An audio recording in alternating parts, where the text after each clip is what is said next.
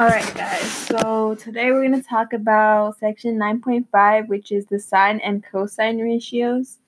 And basically the difference between these ratios is that the formula for sin is opposite side divided by the hypotenuse, and for the cos, you would have to do adjacent side divided by the hypotenuse.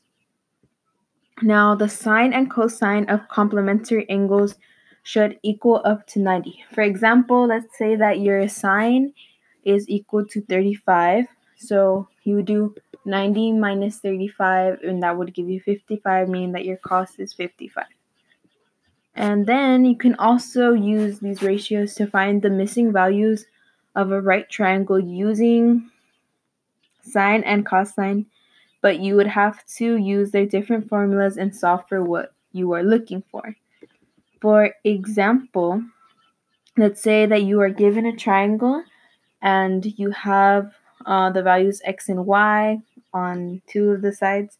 Your hypotenuse is equal to 14, and it gives you the one of the angle values as 26 degrees.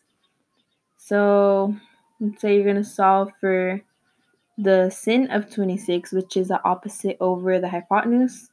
So you're going to do sin 26 is equal to, and since x is what is across from that angle, then you're going to do x divided by 14 since that's the hypotenuse. Then you would cross multiply, leading you to x is equal to sin 26 times 14.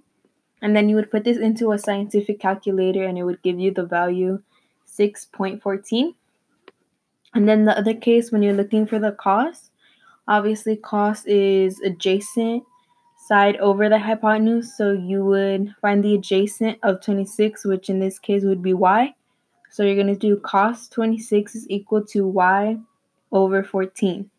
Then you would do the same thing, cross multiply, which would leave you with 14 times cos 26, which is equal to y, and then you would put that into the calculator and solve it, and it would give you 12.58.